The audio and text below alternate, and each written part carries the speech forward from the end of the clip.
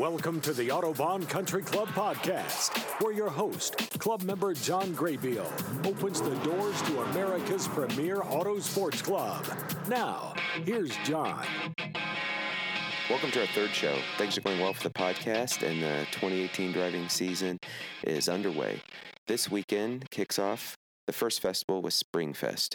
Our interview today is with Rob Weidenaar. Rob is the 2017 Autobahn Country Club GT2 champion and members committee chairperson. Rob has been a member for over 10 years, and we visit in the clubhouse on a near-perfect April afternoon.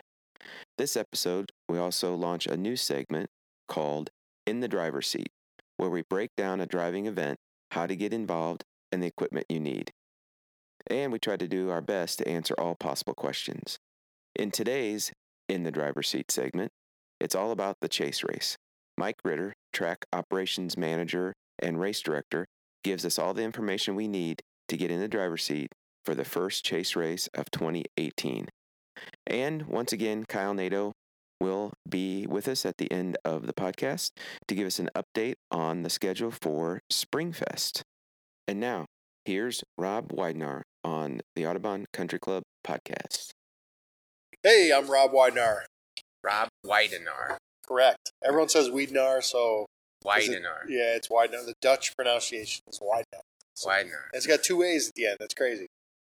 That makes it Dutch. That's right. Okay. All right. Well, Rob, thank you. Welcome to the podcast. We're sitting here in the backside of the clubhouse, and as our first member, I'm excited to get to know you. You're very involved in the club here, so it's good stuff. I want to hear all about it. So where did you grow up? I grew up in Frankfurt, so south suburbs. So been in south suburbs almost all my life. And you're still around that area?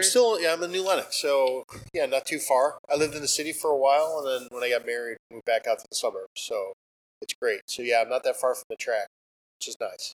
And tell me about growing up. And it was a good place to grow up? It was a wonderful place to grow up. It's not as congested and crazy as it is now, but back then it was pretty low key, and we were like right on the border of like as far as you would go. Like my grandparents lived in the city, and they like when they would come for like Christmas, it was like they drove to Egypt. It was so far away, but we were just a couple minutes from farms and stuff. It was pretty not built up like it is now. It's crazy. And were your parents from around there? My folks lived in the city, so they're from Greenwood. So this was like uncharted territory coming out to Frankfurt, 40 years ago.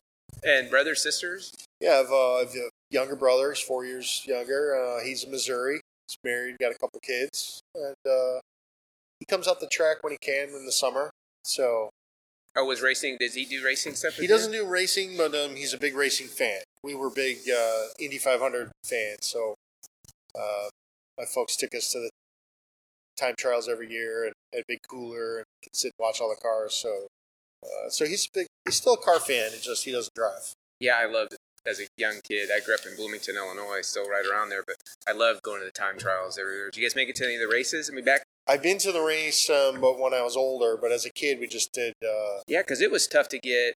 I mean, I'm guessing we're about the same age. I mean, it wasn't easy parking, no, lodging. You couldn't get tickets at all. It was crazy. So this was something folks could do on a budget, and we could get in. And so, yeah, I enjoy that. So, how did you get involved in racing or? Cars? Were you a big car guy? Yeah, I was a big car guy as a kid. I started in drag racing, so I drag raced 15 years just for fun. What kind of cars were you drag racing? Yeah, I was a Mustang guy. So a street? Did you take your street car there? It was a street car that went that put slicks on at the track and run it that way. Where did you do that? Here at 66. 41 a little, Union Grove, Byron. So I've been to a few tracks. Oh, I didn't even realize there was that many places to. Yeah, they still that many places still do drag all racing? those places are still open today. Oh, wow. And I've actually driven most of those tracks in my car with my hands. So I've been to all of them again. Oh, how cool! So was that your first? What was your first car? For drag racing? No, just first car. Oh, my first car was a 84 Ford Tempo. 84 Ford Tempo. 5-speed. And I can still remember my dad taking me out. Bye, Colleen. Showing me or trying to teach me how to drive stick. And after about the 6th time killing it, I think my dad was ready to get out from a sore neck. But it was the right car to learn on. It was a 4-cylinder. You know, it's. I think everyone should learn how to drive stick. And yeah, that was my first car. It's crazy. Wow. And so when did you get the Mustang? How old were you? Mustang wasn't until I was later. I was 25 for my first Mustang. And I've had quite a few. And yeah, always liked Mustangs. Do you have a Mustang now? I do. I have a 04 Cobra with a big Whipple. Because I have not seen that. I know you have a few cars. Yeah, I do have a few cars. I have not seen that. That car I still drag race. I've run the No way. King of the Streets in it. It's called COTS. And then I had a maroon twin turbo Cobra that we had a driver for that won COTS in 2010. And what is COTS? It's called King of the Streets. And it's blown up over the years, but it's basically taking the street racing off the street and bringing it to a track. And it was for $10,000 cash. And you won that? Yeah, we won that. And what year was that? That was in 2010. It's crazy. So I've kind of got away from drag racing and migrated to road racing. So tell me about your involvement in the club. When did you first hear about? Yeah, I did track days here. So that's who did you do track days with? A couple MVP, laps, and Chin. Chin was my first exposure to any road racing. And what is Chin? Do you remember what Chin stands for? It's Chin is actually Dr. Chin. He was a anesthesiologist in Florida that bought a sports car and didn't know how to drive it and went around, couldn't find anyone. So he rented a track and got some instructors, and a company was formed. And he goes around from different tracks now. I think they do like 20 different tracks in the U.S. now. Oh, wow. I didn't know that. Yeah, it's great. And that was my first. And what car was that? That was in my 911. So a friend of mine had a spot on the trailer going to Florida and said, hey, you should come down and do this Chin event for 2 days. And I'm like, I've never been on a road course. And so I get down to Florida, and there was 36 instructors, and no one would get in the car with me. They called it the trifecta of death. I'm driving a high horsepower 911. I'd never been on a road course before, and I'm driving with my hands. So one brave soul, Chris Weaver, thank you, Chris, from Fort Lauderdale, got in the car, and it was a little bumpy start in the beginning, but over the 2 days, I really improved. And when I got done, he's like, you need to stick with this. You really... He just couldn't believe how far I'd come in just 2 days. So it was... and your setback, so your 911, that's the one you have now, the turbo? Yeah, the blue one, yeah. It's a stage 2 brown boxer, so Beautiful. It's really fast. Love it. And, okay, so you mentioned driving with your hands. The listeners, but you are in a wheelchair. I'm a C6, C7 quadriplegic, which I have my hands, obviously, but where my injury is, I'm technically a quad. So I'm very fortunate to have use of my hands, my fingers, and my triceps. So I shouldn't have my triceps or my hands. Mm-hmm. But, you know, every trauma injury to your spine is different. So you could be hurt in the same place as someone, but you get a little bit more or a little less. So I'm very fortunate. And so what year did that happen? I was hurt in 05. In 05. So you were drag racing. So that was right in the middle of the drag racing? Yeah, drag racing. And when I couldn't drive, therapy took 2 years of therapy. So it was a long, like what you see now it was a really long road to even the way I speak and pronunciate, because I don't really have any core. I have no muscles to help me talk. I've learned to adapt, not having enough abs to help me breathe. And so I drag raced, and then there was no driving for 2 years. And then the first thing I did was get back in a car and drag race, which going straight seemed pretty easy. And so when you learned to drive, I mean, was it learning to drive again? Yeah, well, I had to learn with my hands. So there's a company that you can hire to help you get your state license. And it was a 2-day class. I got I got in behind the wheel. We drove for an hour. He had me back down my driveway and said, "You got it." So driving with my hands actually came very natural. I don't know how else to say it. It was, you have to think with your hands. You can't, I never found myself trying to brake with my foot. Like it came pretty easy. And there's like portable systems you can put in a car. Yeah, there's portables. All my cars are stick shifts except my wife's. So her car was batter up.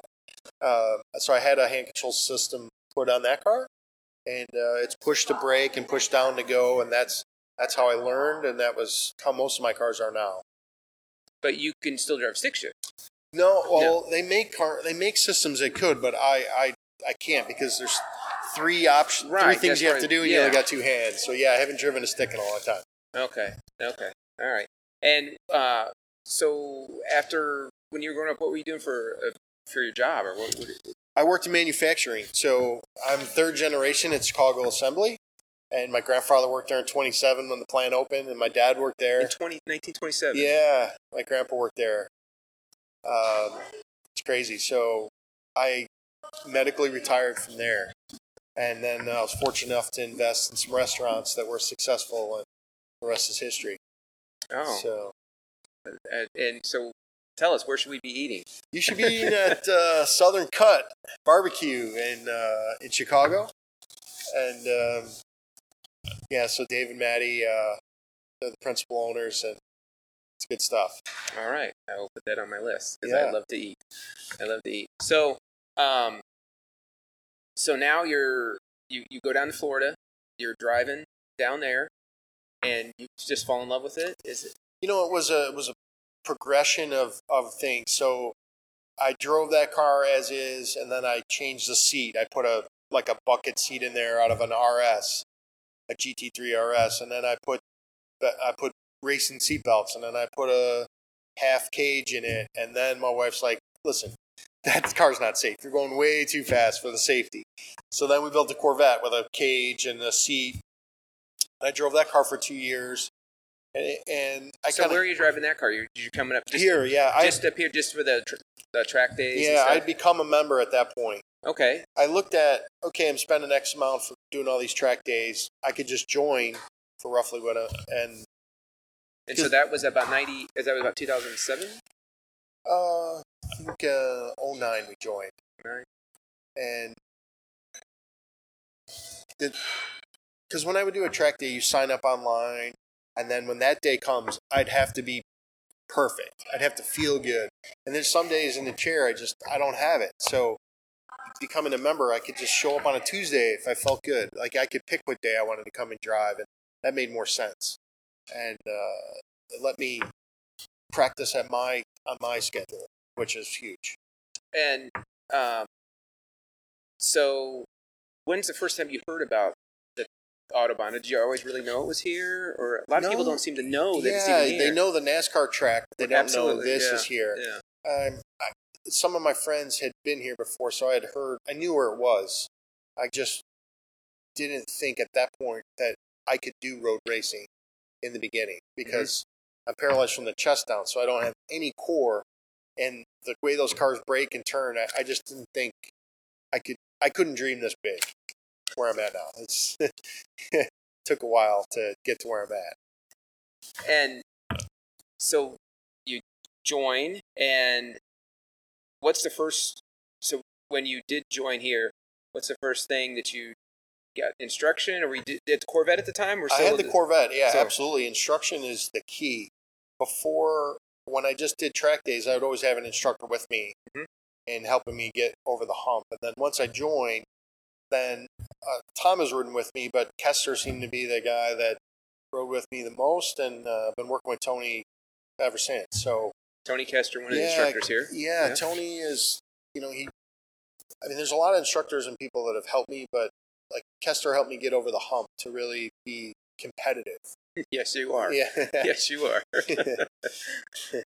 So that's so I'm trying to refresh the timeline. So that's 09, 010. So you got the Corvette, and then I kind of went the distance with the Corvette. It made a lot of horsepower and it was fairly heavy. So it was in a higher class. What year, of course? It was a 2010. Oh, okay. And the way I was driving that car was similar to how I drove all my street cars. My left hand does the brake and gas. My right hand does the steering. So you have to like slip steer. So as you turn, you let go of the wheel and re-grip. It's fairly complicated to go fast in that car. And then I looked around. And were you racing? I raced that car. So you raced, you joined, so you got your license? I got my license, and I was in the back of the pack every time. So, I'd never had a prayer back there. So I said, you know what, we got to build a race car. This was a street car that we made into a race car. So then I shopped around, and then I found George, who was here at the track. And George from Eurosport. Yeah, Eurosport changed the game because they had a car that was halfway built, and I came in, and it's a car that really fit me well. It's fairly easy to drive. And that's your current? The current car I have now, yeah. It's an 09 Cayman S. It's essentially a Cayman Cup car, so it's all the parts of a Cup car.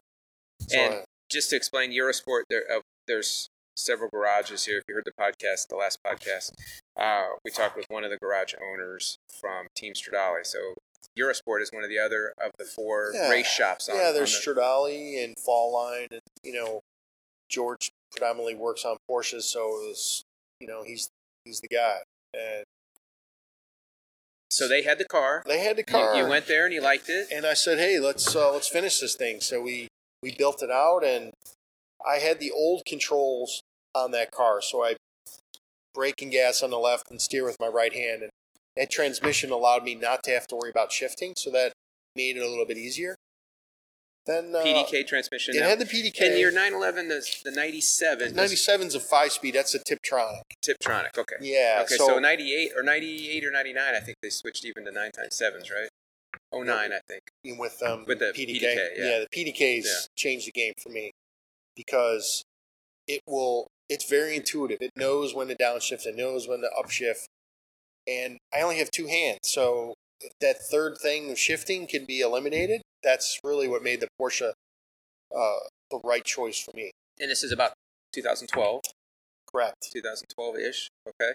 And then a friend of mine sent me an article from a guy who was racing with his hands, and it was a ring on the steering wheel. So I did a little more research, and Guido Simplex out of Beverly Hills, they make a system that's a push to go. It's a donut on the inside of the steering wheel. Yes, and it's got little bars, and when you push it in, it pushes the gas pedal, and if you just drive it normal with the gas pedal, it doesn't move the ring, so a regular person can drive it. So this is a mechanical linkage. It's mechanical. We went that route. I always done mechanical because I didn't want an electric failure on track. Makes sense. The mechanical, it's a bar that pushes a bar, and you can't go wrong. There's heat won't affect it. Vibration, it's always going to be able to push. So, but the biggest change going to that system was the brake is on the right hand side. All my cars, the bar has been on the left, so it was a little bit of a learning curve to adapt with the brake on the right. I'm right-handed, so I can put a lot of brake pressure. Yes, you can. I've ridden with you. Yes, you can. On data, I can brake. Other people that have Caymans, I can brake as late and as hard as them with this new system. So it really, if anything, made me as competitive as I could be. It's this system. It's crazy. So let's talk about racing. So let's cover in the Corvette. So there's 5 classes of racing. Racing here at the Autobahn. Correct. 1, 2, 3, 4, 5, which is backwards than normal. Right. So GT1 would be like a Miata 944 type car. Mm-hmm. So that'd be GT1, and the GT5 cars are Cup cars. All Cup cars are GT5. Could be a Ferrari Challenge car. Something high horsepower and low weight is the top guys. And there's 5 different groups. The Corvette was in 4, believe it or not, because it made so much power. Wow. And this is all based on? It's power to weight. It was even then. It was power to weight. I think they've really have come a long way with like how to class a car now. They got a pretty good system. I think it makes it pretty fair.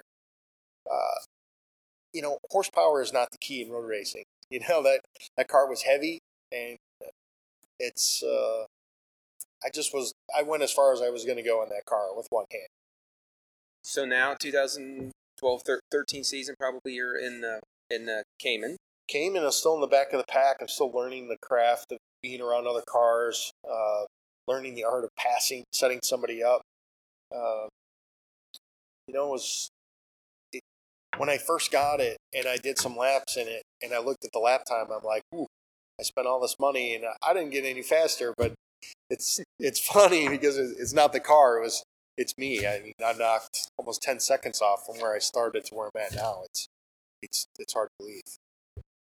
Wow. So this year, this was last year, so it'd be seven. So the 2017 season. 17 was great. GT2, GT4, GT2 champion. I'm your GT2 defending champion. Yes. Crazy. Very. So, and you explained to me that you win one and they put some weight in your car. You get 50 pounds of win, and then it doesn't come off unless you, I think, come in fourth place and you can take 25 pounds off. So how many wins? I had 2 wins last year. So you had 100 extra pounds. Yeah. That you're dragging around. And is that 100 extra, you're far in tune with your car, far more than I would ever be, probably. But can you tell? It's huge. Is it? Wow. It's I had a bunch of seconds, so you get weight added. So I capped out at 150. Oh, even seconds get weight. Yeah, first, second, and third get weight. Oh, okay. Maybe third you don't add, but second for sure. So I was capped at 150, and 150 pounds we joke about, if Kester rides with me with no weight, it's at least a second and a half off a lap on the South Track. Wow. It's a big difference. You just can't break the car the same. So it really, and now the good part is you can put the weight wherever you want it. Mm-hmm. So strategically, we can put it as low and in the center as we can, but at the end of the day, it makes a difference in breaking that extra weight. You were kind enough, and I tell this story a lot, you were kind enough last year to offer me a ride and to see how a car really breaks. Now, I normally drive 944 last year. It's got a Miata this year also. And the one, as a young novice driver, I will say probably one of the coolest things, except you're trying to throw me through the windshield when you stopped, was to see, because of the donut in the steering wheel and because you're braking with your right hand, I got to see exactly how you were using the throttle, exactly how you were using the brake. And it was probably one of the most important driving lessons I probably got last year, being able to sit next to you and see how you were, because I didn't have to look over and see down the chute to see what somebody's doing with their feet. I could really look outside and see with peripheral vision. I thought for a learning scenario, it was amazing, and I cherish that. And I thank you for allowing me to go with that. Glad you could come out and feel what Cup Car Brace can do. It's crazy. Oh my gosh, it was crazy. It was crazy. So I do that. Even today, I was out thinking. We were on the North Track. There's 2 tracks here that are interconnected, but most of the time it's just a North or South Track. Whereas the North Track, I rode with you on the South Track. Someday this year, I want to go on the North Track and see where your braking zones are on the North Track, so that I can start emulating that. We've gone even deeper on the North because of the new pavement. There's some pretty good grip out there, so I'm able to go a little bit deeper in a couple spots. It's the car is just amazing. It's really something. Yeah, I think that's where I personally would like to go, is get into Cayman at some point. So, the mid-engine, the flat 6, it's some really good stuff going on with that platform. It's great. Yeah, I like that car a lot. In addition to that, you are very, not just out here racing, but you're very active in the membership side of the club. Tell us a little bit about your position. Absolutely. I am very active. It's the club's important to me, and so I'm your committee members chairman. So. And how long have you done that? I've done it. This is my 3rd year. 3rd year. Is there a term? Is it just? There is a term, but we're going to go beyond that term next year, because who was going to take over is now the head of the building committee. So So Mark and I decided. Mark Basso. Stradowski, who was going to take over. I should go a little bit longer and keep the transition smooth. So because we're going to build a new building, and Mark's ahead of that. So the committee is 7 members right now, and we're a pretty diverse group. All members. All members. Okay.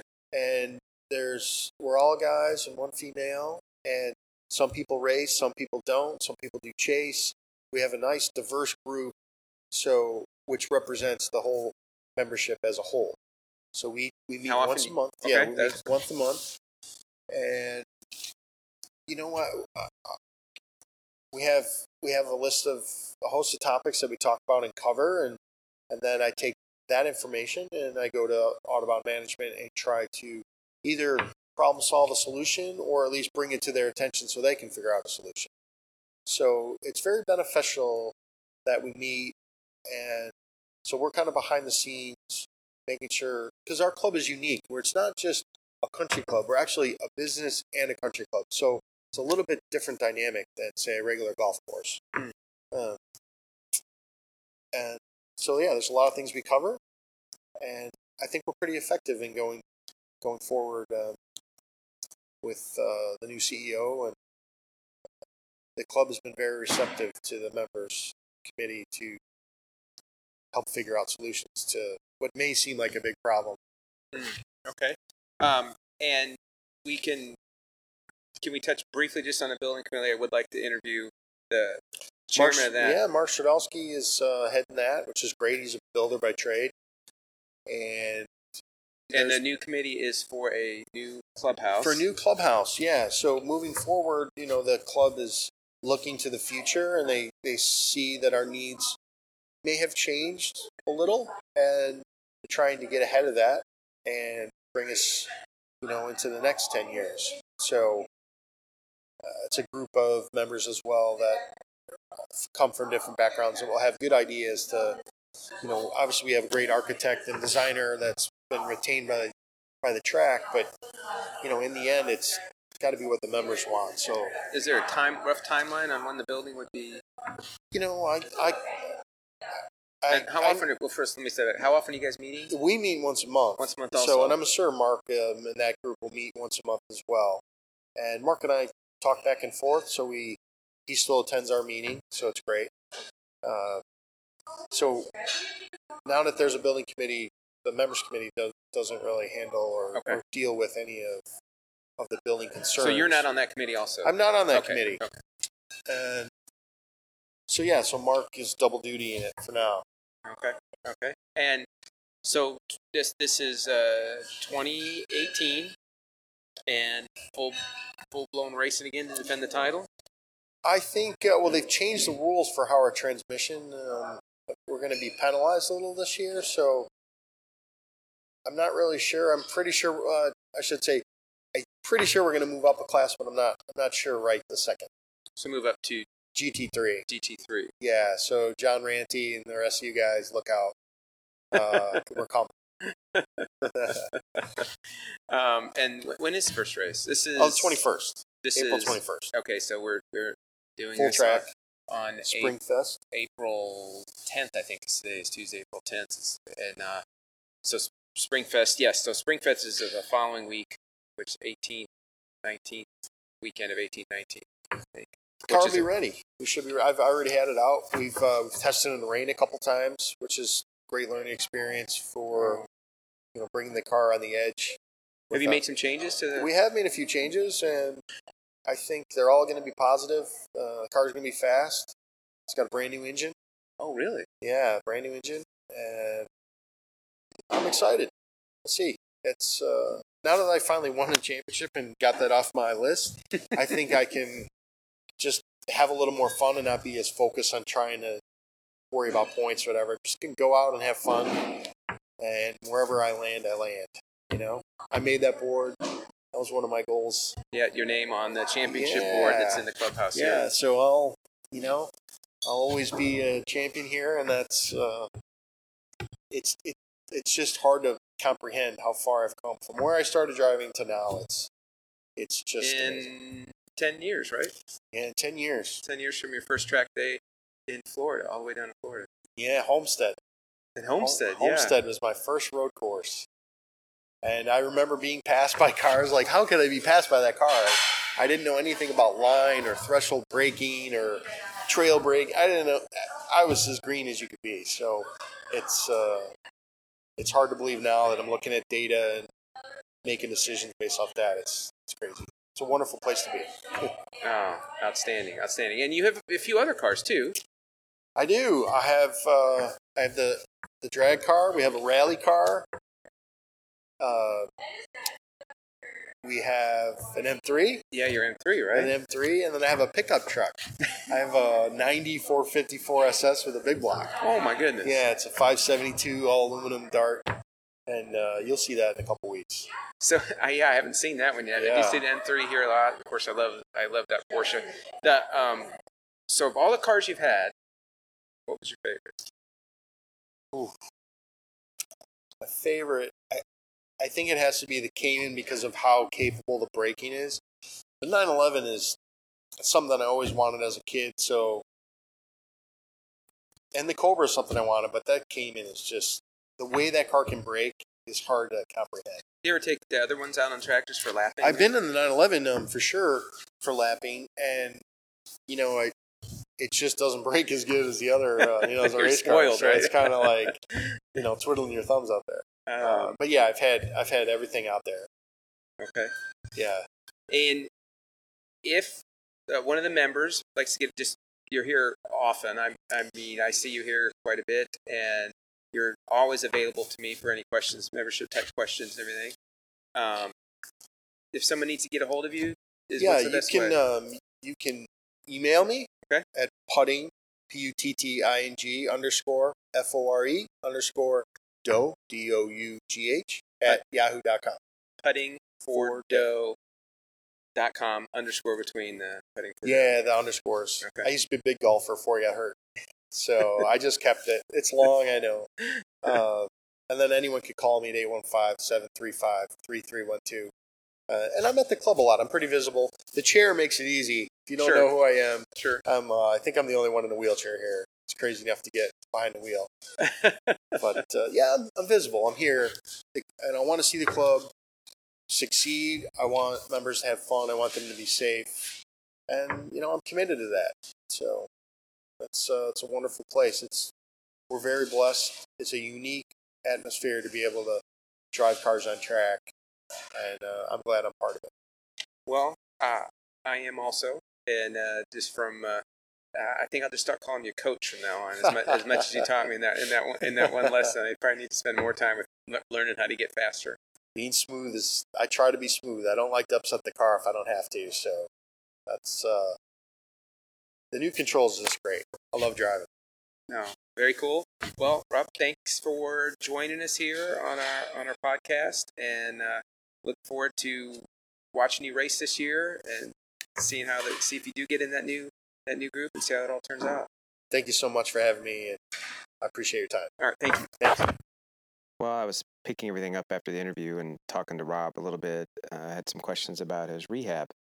And then it dawned on me that we actually never covered the accident part of the interview. So, once again, here's Rob Weidenaar. Okay, so Rob, tell us a little bit about how you ended up in the wheelchair, the accident here. So my wife and I were in a auto accident out of state, and it was raining. It was a single car crash. It was nobody's fault. They brought me to the first hospital, and they couldn't figure out what was wrong with me.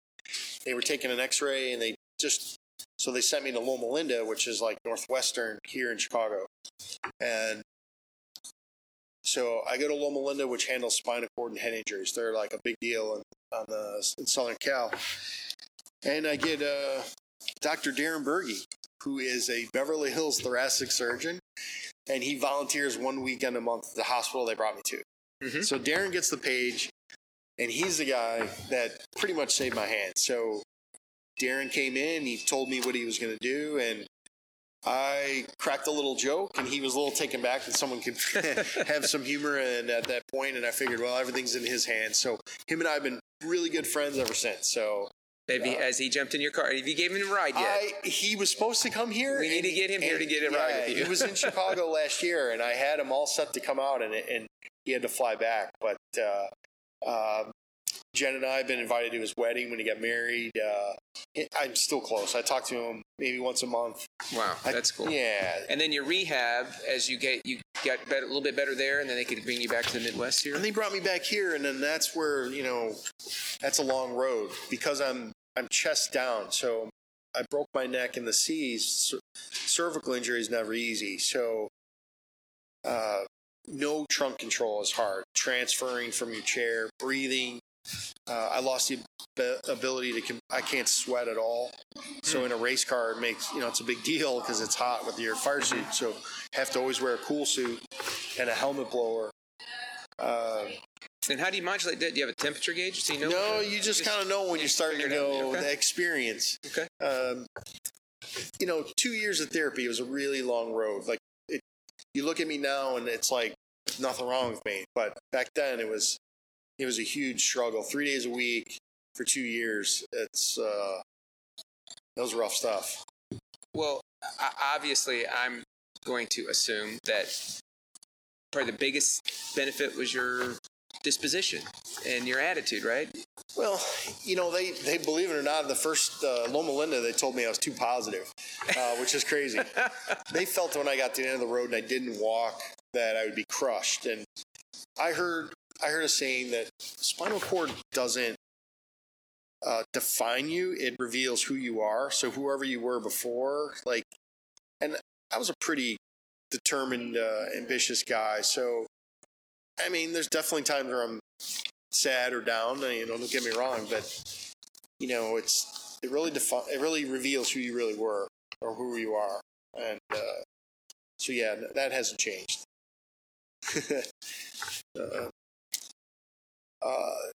I went to a place called Next Steps in Willow Springs, and after I was done with all my hospital stuff, I went to a private place, and they're the key to making me independent because they could do things a hospital couldn't do. It wasn't through the insurance. It's just somebody got hurt and his dad looked around and said, there's no one out there that can help him. So they created a place for spinal cord injuries. And John, he was led by example. He was hurt a little worse than me. And, you could see someone who's going through the same thing you are, really made me stronger, seeing being at that place and working hard. And they had a Locomat, which is a robotic machine that makes you walk on a treadmill. Oh, and really? At the time, they were the only privately owned Locomat in the country. It was like $1 million machine. And wow. I did that a couple times a week. I said in the beginning, they told me I would never walk, but I said, okay, what's my window of opportunity, which is roughly 2 years. And I said, I'm going to do everything I can to try and walk. And if I don't, well, then I can look back in life and say, I gave everything I did. And I did. I gave everything I had. But I never walked, but I sure as hell tried. Well, that's just an amazing story to see the adversity that you overcame with, and then how positive you are, and what a great example for a race car driver, not just a great example of a human and person here being a race car driver. To drive a race car and be a spinal cord, it's more than I just can't walk, unfortunately. Spinal cord is a host of things. Not sweating, not be able to control going to the bathroom. And not having any feeling for my butt to feel the race car. I have to use my shoulders because that's the only real place I have feeling. There's a lot of things against me, but I guess when you're passionate about something and you put in the time and practice, you're going to be successful. I think that's what you can take away from it. Well, thank you again. Thanks, John. Appreciate it. Up next is Mike Ritter, talking about the chase race coming up. Mike, welcome to the podcast. Mm-hmm. Glad to be here. Today we're going to talk a little bit about kind of a how-to section for the podcast, and our topic is chase race. Okay. Chase race is somewhat unique for this location. Chase race is very unique. The chase race started many years ago. There was a group that was doing like an enduro kind of bracket race. And it got to be a mess, and the timing was horrible and that kind of stuff. And so we kind of said, well, let's make this a simpler idea.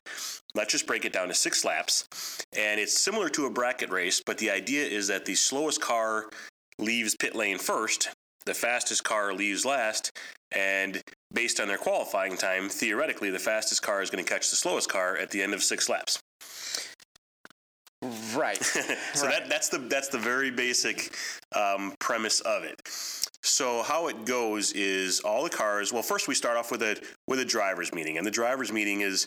This is on Fridays of full track weekend. Correct. And the first one will be. Next Friday. Next Friday. Yeah, so that'll be the 20th of April. The 20th of April. Yep. And so Friday night, the track meeting takes place or the drivers meeting takes place around. So drivers meeting takes place at 3:30, and for the veteran guys who have done the chase race, it's basically just we need to know who's in the race, so we can be watching you, et cetera, that kind of stuff. And so a lot of times we'll let the veteran guys who know what they're doing, we'll let them go, and then people who are new to the chase race, we'll give them a little further explanation of how it goes and what they can expect, et cetera, that kind of stuff. One of the real fun things about a chase race is that anybody can do it. You don't need a competition license. You don't need a race car. Just any member in their street car that has some track time can do it. It doesn't necessarily reward the guy with tons of racing experience. It actually rewards the driver that can be consistent. So what we cover in the drivers meeting is all the cars will go out during just a normal lapping session, and they'll qualify. So they'll just set a time that they think they can replicate during the race. C group, A group, B group. Yep. So closed wheel car. Yeah, closed wheel car. And the only thing you need is equipment. You need your helmet and a transponder. And a transponder, so yes. You do have to have a transponder. Yep. Sometimes they're available in the clubhouse. You can borrow a transponder. Correct. So there's a limited number of transponders. It's usually 2 are available up in the clubhouse. So it's kind of first come, first serve to get a transponder. And you just zip tie that on somewhere on the car. Yep, exactly. We'll give you directions that you want. There's a black side to it. You want the black side facing down because that's what sends the signal to the track to pick it up. So that is the one extra thing that you do need to do a chase race. And that's a transponder so that we can time you. So after the drivers meeting, there's usually an A-B session. There's also a C session, and you can go in either one of those as long as you let us know. And we'll time you while you're out there with other cars just doing their normal lapping session, and that will be your qualifying time. And you'll get a print off from the clubhouse. You'll get a print off. You'll say, John Graybill is going to be in it, and here were his average times, and that's the time you use to put. Yep, it's not your average time, though. It's your single best time. Oh, single best? Of that session. Okay. So you can go out in the morning and you can rip it up and go, 5 seconds faster or whatever you want to do. But in this session itself, that's the only session we're taking your fastest time, and that's going to be your qualifying time for the race. So the driver just needs to tell you, I was out in the C group, B group, A group. Yep. At the last one this afternoon, and use that, and that's what we're going to use. Okay. Yep. Okay. So now once we establish your qualifying time, that's how we calculate where to line up cars. So let's say a car ran a 3-minute lap on the full track, and another car ran a 2-minute 50-second lap on the full track. Well, it's a 10-second difference per lap. So then we'll multiply that by 6 because the race is 6 laps long. Mm-hmm. So now you get a full minute distance between those laps. First guy goes. Yeah, so the 3-minute guy would get released. 60 seconds later, the 2-minute 50 guy would get released. So theoretically, he can gain 10 seconds per lap. Per lap, and so at the end of the 6 minutes, they're both coming across, everything being perfect and identical. Exactly. They come across this. So, and occasionally it does happen that way. My first one was like that. Yes, I remember that. It's quite eye-opening. That was a good one. Yeah. So, you can have a big variety of speeds. So, like I said, you might have the 3-minute guy, but you might also have a really faster car that is going to be held back so long that first car may actually complete a whole lap before the fastest car gets released. Oh, holy cow. So that'll play head games with you, too, because now if you're in the fastest car, you think, how am I going to make up a whole lap on this guy in 6 laps? But it can be done. And passing is in the passing zones, or passing anywhere? Just passing is more liberal than a normal lapping session, so you can pass anywhere but the corners. So even like short straightaways, you can pass. We do restrict it to not going side by side through the corners because it's not a wheel-to-wheel race. That's why you don't need a competition license. That's why you don't need a roll cage, etc., all those kind of things. But it is more liberal than a normal lapping session. point to pass, ideally? Point to pass is not required, but ideally we'd like to see drivers communicating to each other because it is a little more open, and you have guys that don't have wheel-to-wheel race experience. There's nothing wrong with communicating. And what I tell people all the time, too, is you may be that slower guy that's being passed, and if you let that faster guy go, that just might be the lap that he breaks out in. We'll talk about that in a second. But let that guy go. Maybe he's ruining his own race. All you have to do is run your own pace. That's what it's all about, is running your own pace. If you can remember, point to pass. If not, don't be surprised if someone's passing you. Yeah, but they should do so on the straightaway. No dive bombing in the corners, et cetera, that kind of stuff. Sure. We've never had any kind of car-to-car contact in a chase race, and I don't intend to, because it's really, it really is a fun race. It's a gentleman's race where everybody just kind of respects each other and just has a good time. It really is a fun race. I agree. It was, yes. Yep. So, and you'd mentioned the breakouts. Okay. So here's the one thing you can't do, right? Yep. So you get your qualifying time, and to prevent sandbagging, someone going really slow in qualifying and then going really fast in the race. Because ultimately, I was a little confused in this. Ultimately, it is the first person who crosses the finish line, who crosses the finish line wins, ultimately. If they don't and continue with the breakout. Yeah, if they don't have the breakouts, right. So you take your qualifying time, and you're allowed to go 2 seconds faster than you qualified. So let's take that 3-minute guy. He could do a 2:58.1 in the race, and that's actually going to be about as good as he can do. As soon as you go faster, as soon as you go 2 seconds faster than your qualifying time, that's where we're going to start issuing breakout penalties, and that's simply just a time penalty. So that 3-minute guy, now he did one lap that was 2 minutes 57. Okay, so let's say he broke out of his time area there just once. He's going to get a 5-second penalty at the end of the race. So if he's the first one across the line, he's going to have 5 seconds added to his total race time. Which may or may not. Right. So if someone was 2 seconds behind him, they may end up winning the race. Someone who is 7 seconds behind him, he's still going to be in front of that guy anyways. So, speaking of that, you can go out for your normal lapping session with some timing data, whatever you use in your car for timing. As soon as the race starts, no timers, no computers, no phones, everything, right? So we want to... Yep, that's correct, because what the race is, it really is just fun, and it's based on being able to do consistent lap times. It's to reward the driver. So we want a driver to go out and be able to just put down those lap times that he normally does. It doesn't have to be breakneck speed, just be consistent. But to keep that human element, you can't have the aides telling you what your lap time is either. So no data, no clock or anything like that. No radio communications for someone giving you that information. Sure. So you're out there on your own. You got to do it on your own. Okay. All right. Yep. That sounds like a blast. I am planning on being here for every one of them. Yeah, I arranged my flying schedule so I land early on Friday so I can make it here. You wouldn't be the only one that leaves work a little bit early on Friday so they can make it to the chase races. The chase races are a lot of fun. With all the details we just talked about, really all you have to do is come up and drive those 6 laps consistently and just see where you fall. One of the fun things about the chase race is when the race is over, no one really knows for sure who won. So all the drivers park around the podium, and they all kind of wait nervously, and nobody wants to get too close to the podium because they're afraid they're going to jinx themselves. And then, we have all the power and control up in race control, and we figure out all the calculations and look at everyone's lap times. And then, we come down and we hold the secret to who won, and nobody really knows until we announce it, which makes it a ton of fun because everyone's just kind of standing around and, could be me, could not be me. And, the fun thing about chase races is, so we've got our regular guys who are always going for the championship and the points, et cetera, that kind of stuff. A season championship. Yeah, absolutely. It's 8 races long, and there is a champion, but oftentimes those aren't the guys winning the races. Now, they end up in the championship because they're pretty consistent, but it's not unheard of at all for a new person who's never done a chase race before to end up with a win. And sometimes they're not exactly sure how they did it, but it's just cool. It's just simply they drove consistently, just a little bit faster than they qualified, and next thing you know, they're walking home with a first place trophy. All right. Very cool. So if somebody wants to participate, get a hold of you. And if you have questions, they can get a hold of me. How do they do that? And they can do it at my email address, which is mikegritter@autobahncc.com. But really, all it takes is come to the drivers' meeting on April 20th at 3:30. It'll be in the South Classroom. So just come to the South Tower to the drivers' meeting, and just let me know. Hey, I want to be in the chase race. And like I said, we'll get the veterans off out of here, and the people who are new to it that want some more details. We'll get all the information they need and get them rolling. All right, super. So, all right, well, thanks. It's just that simple. It's a lot of fun. Hope to see you.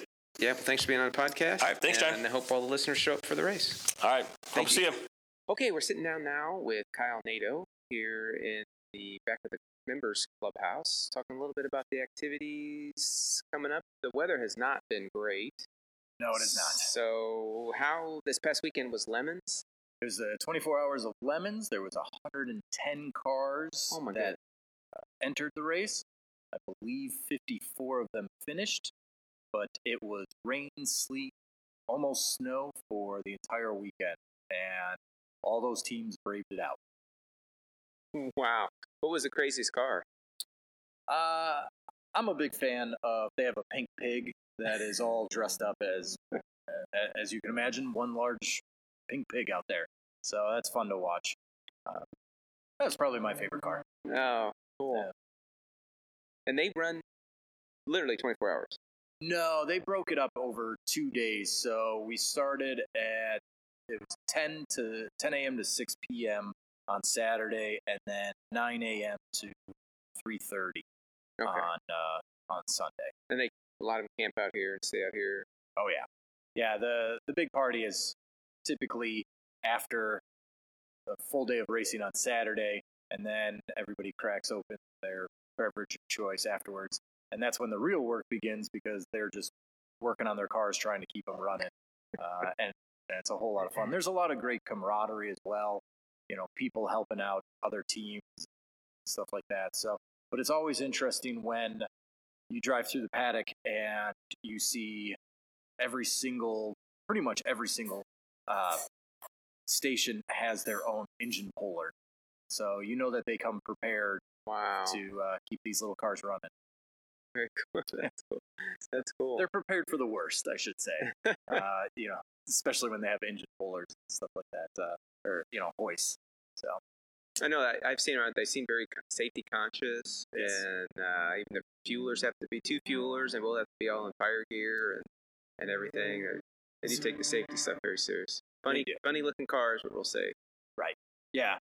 They tout themselves as $500 cars, but when you start adding it all up, the cage, the seats, and everything required for racing, it gets a little bit more expensive. And that was on the South Track? Yes. Today is April 17th. Taxes are due today. Yay. And taxes, I paid those last year. I don't need to do that again, right?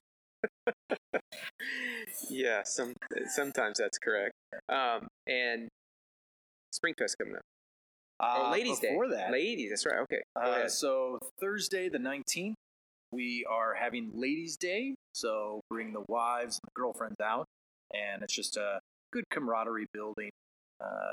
And gives the ladies something to do, but it also gets pretty competitive. Yes, my wife enjoys that. She'll be here with a friend, and she had a question about weather. The weather looks okay, but the only reason it doesn't really cancel if it's cold. You guys still do Ladies' Day. Yeah, we'll still run it. So we're still trying to figure out how to turn up the heat here in Joliet, but when it will soon enough. Okay, great. So Ladies' Day Thursday. Ladies' Day is Thursday, and then Friday, starting on Friday, is Springtime Speed Fest. And Friday, we actually have our autocross competition. That's where you can bring any car that you'd like. It can even be street cars, and participate in our autocross series. And that's from 1 o'clock to 3:30. 1 o'clock to 3:30. Show up at any time during that. You get 3 runs? It's the best of 3 runs. Best of 3 runs. You can keep running. Correct. If there's time, if there's room for you, you keep running. They just won't count for your score. Correct. And this goes into the autocross series, so you could be an autocross champion for the 2018 season. The no helmet, no roll bar, so no street helmets, car. It can be a street car, it can be convertible, and it's a great low impact series on your car, and also you learn some great car control skills as well. So usually a fast autocrosser is a fast race car driver out on the big track as well. I look forward to that. I got a car in the shop. The car of my choice is still getting wrapped, so unfortunately that won't be here. But I'll try my Miata or something. But also on Friday we have our chase race And the chase race that you're going to be participating in. Yep. Chase race. We just talked with Mike Ritter about that in the show, so that was completely detailed in our behind the wheel section of the new behind the wheel section here for the podcast. So there's going to be then dinner Friday night. There's dinner Friday night, and then Saturday we start our racing. So there's all different classes that are going to be racing on Saturday. There's going to be activities for kids as well, Saturday and Sunday. What are the kid activities? Terry Weber's actually working on those right now. I believe it's going to be some arts and crafts, but then on Saturday and Sunday. On Saturday, I believe. And then she was also talking about maybe a field trip for the kids as well. Oh, no kidding. Yeah. Well, after we finish up here, maybe we'll get her to jump in and tell us what the kid activities are. Very good. Sunday, that's when we are going to be hosting our first karting camp. And so if you have a go-kart at home, along with all your safety gear, definitely let me know and RSVP. That is starting at 9 a.m., and then it's going to be running till about noon down at the kart track. Oh, so it's not all day like the last one. Yeah. So it's be a half day. Correct. And any kart. Any kart. The gear required: helmet, suit, gloves, shoes. Not racing shoes, but just tennis shoes. Closed-toed shoes. Tennis shoes. Chest protector. Chest protector if you're under the age of 12. 12 and under. Or is it under 12? Is it 12 and under? 12 and under. 12 and under need a chest protector because we understand that the chest bones are not completely formed together until you're at over 12. Right. Rib protection is not required. Not required. So, recommended. Along with a neck collar or some sort of Hans type device. Recommended. Those are recommended but not required. So, during the kart camp, that's where kids will be learning about racecraft and how to eventually lower their lap times. But mainly, it's confidence building drills and to take away some of the intimidation of actually, racing in our kart league. So this will build them up, and hopefully that way they can participate in the kart league race next weekend. Lunch included. Last time kart camp lunch. Lunch is not going to be included. So but the cafe will be open 9 to 12, and we forgot dinner. There is dinner Saturday night with wine tasting. Yes. And one of the wonderful buffets that our executive chef puts together. Incredible. And I have to stay away from the cookie tray this year. Cookies. The desserts. Oh my gosh, they're amazing. So that takes us to the following weekend. Is there anything coming up the following weekend? Well, actually, Wednesday the 25th, we have our performance drive. That's where people can sign up for some high-speed drills in their own cars. That's also open to the public, so they can participate in that. That's Wednesday the 25th. The 26th, we are having motorcycles out, so members can come out along with their guests, and there's going to be motorcycle lapping on the members' track that day. And same guest procedures, which we'll cover in our podcast here. The guests to drive their motorcycle, they have to pay the guest fee and go through an orientation. Correct. And everything. Yep. And these are road bikes on the road course. Yeah. Got it. So I'm a big fan of motorcycles. That's great and crazy to watch them out there. Is the safety? I mean, when we see the motorcycles out here, everybody that I've ever seen is full-blown safety gear, right? That's all required? It's all required. Okay. And highly recommended as a person that's gone down on a racetrack before on a motorcycle. You're going to want to wear all your safety gear. I see those guys. Did you get up and walk away? I see those guys on TV. They just get up and walk around. Yeah. That's crazy. We can talk about it, Oh my gosh, that's crazy. Yeah, I've done motorcycle track days. I absolutely love it. It's a completely different sensation than being in a cage or a car. And I just love motorcycles. I really want more members to come out with bikes and participate. So, and I want to watch. And I want to watch. Yeah. So again, that's the 26th. We're gonna be hosting, motorcycles for members on. Well, that actually leads us right into the 28th and 29th. That weekend, Saturday and Sunday, we are hosting CCS, which is a motorcycle racing series. They're coming here. They're renting the track. Racing series. They have a racing series. Oh, I didn't know. I thought it was just like track days or. No. So this is it's the one racing series that we have for motorcycles that come out here, and it's a full blown race. So the entire weekend is going to be nothing but races. No, it's always going cool. on. That's cool to see. It's cool to watch. So if you want to hear a whole bunch of angry bees running around on track, be out here on the 28th and 29th. And also on the 28th, that Saturday, is our first kart league race. So, and that starts at 9 a.m. to about approximately 1 p.m. Okay. That sounds great. I look forward to that. As you mentioned earlier, we have maybe some new adults who are going to be joining. Yes, we sold quite a few carts over the winter, and there's going to be some members that are very good in Spec Miata and also Radicals are now participating in the kart league. So they're going to be seeing if those skills transfer over into a kart. But so kart league is starting to fill up pretty nicely. Oh, I look forward to that, and I think one time soon we should go through with a whole Ignite, maybe a podcast, talk about the whole Ignite kart, a little bit about the setup and what the options are for people who are interested in joining that karting series. You don't have to race it just to get an Ignite kart either. Nope. So just real quick, the Ignite kart differences, there's 3 different frame sizes. Yes. We start you out at the age of 6 and all the way up to 95 years old if you'd like.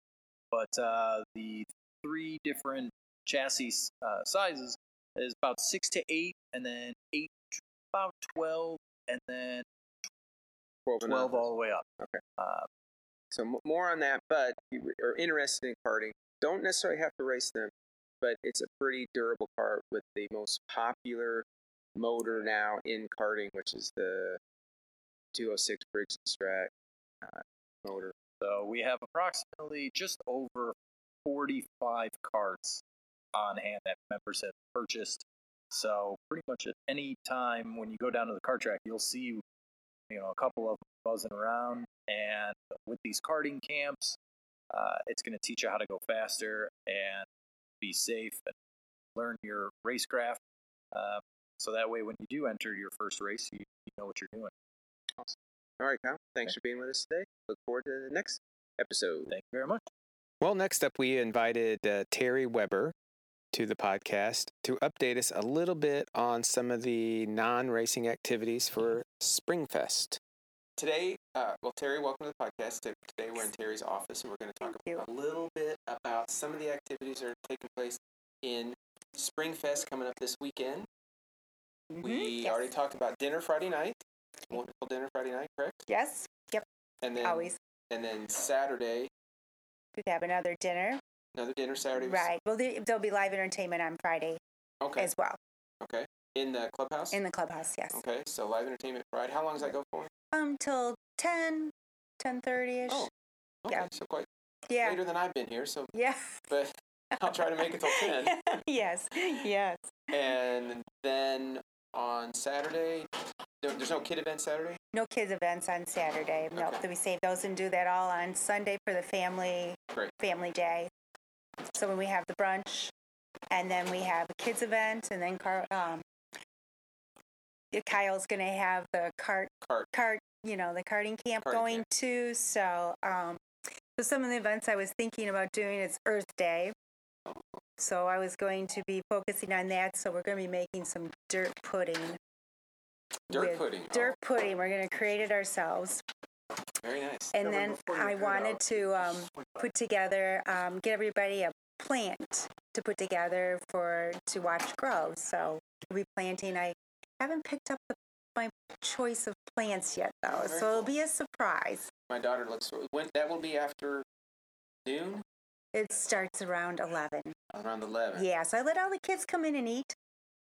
Okay. So the parents. So if I'm not, going to be going at 11. Will she be able to do that? She's going to be in the karting camp. Okay. My youngest one, she loves doing all the activities here, right. so she can come over right at noon to that'll still be going on, yes. right? Yeah. Yes. Okay. Yes. So those are the activities for the kids.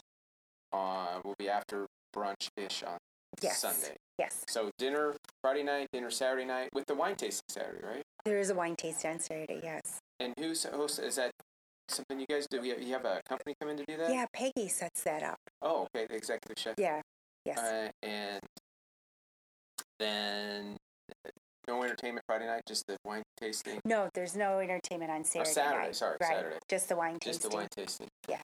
And then the kids, brunch and the kids' activity. Right. And the weather should be better, so hoping a lot better than last weekend. Okay. So, and I still have some more ideas to kind of put out there, so it'll be a surprise too. Yeah, what else I'm going to do. It's always good. I was just trying to clear it, make sure it was just on Sunday, because that's normally when the kids act. Yes. Okay. Yep. Great. Thanks so much. Thank you.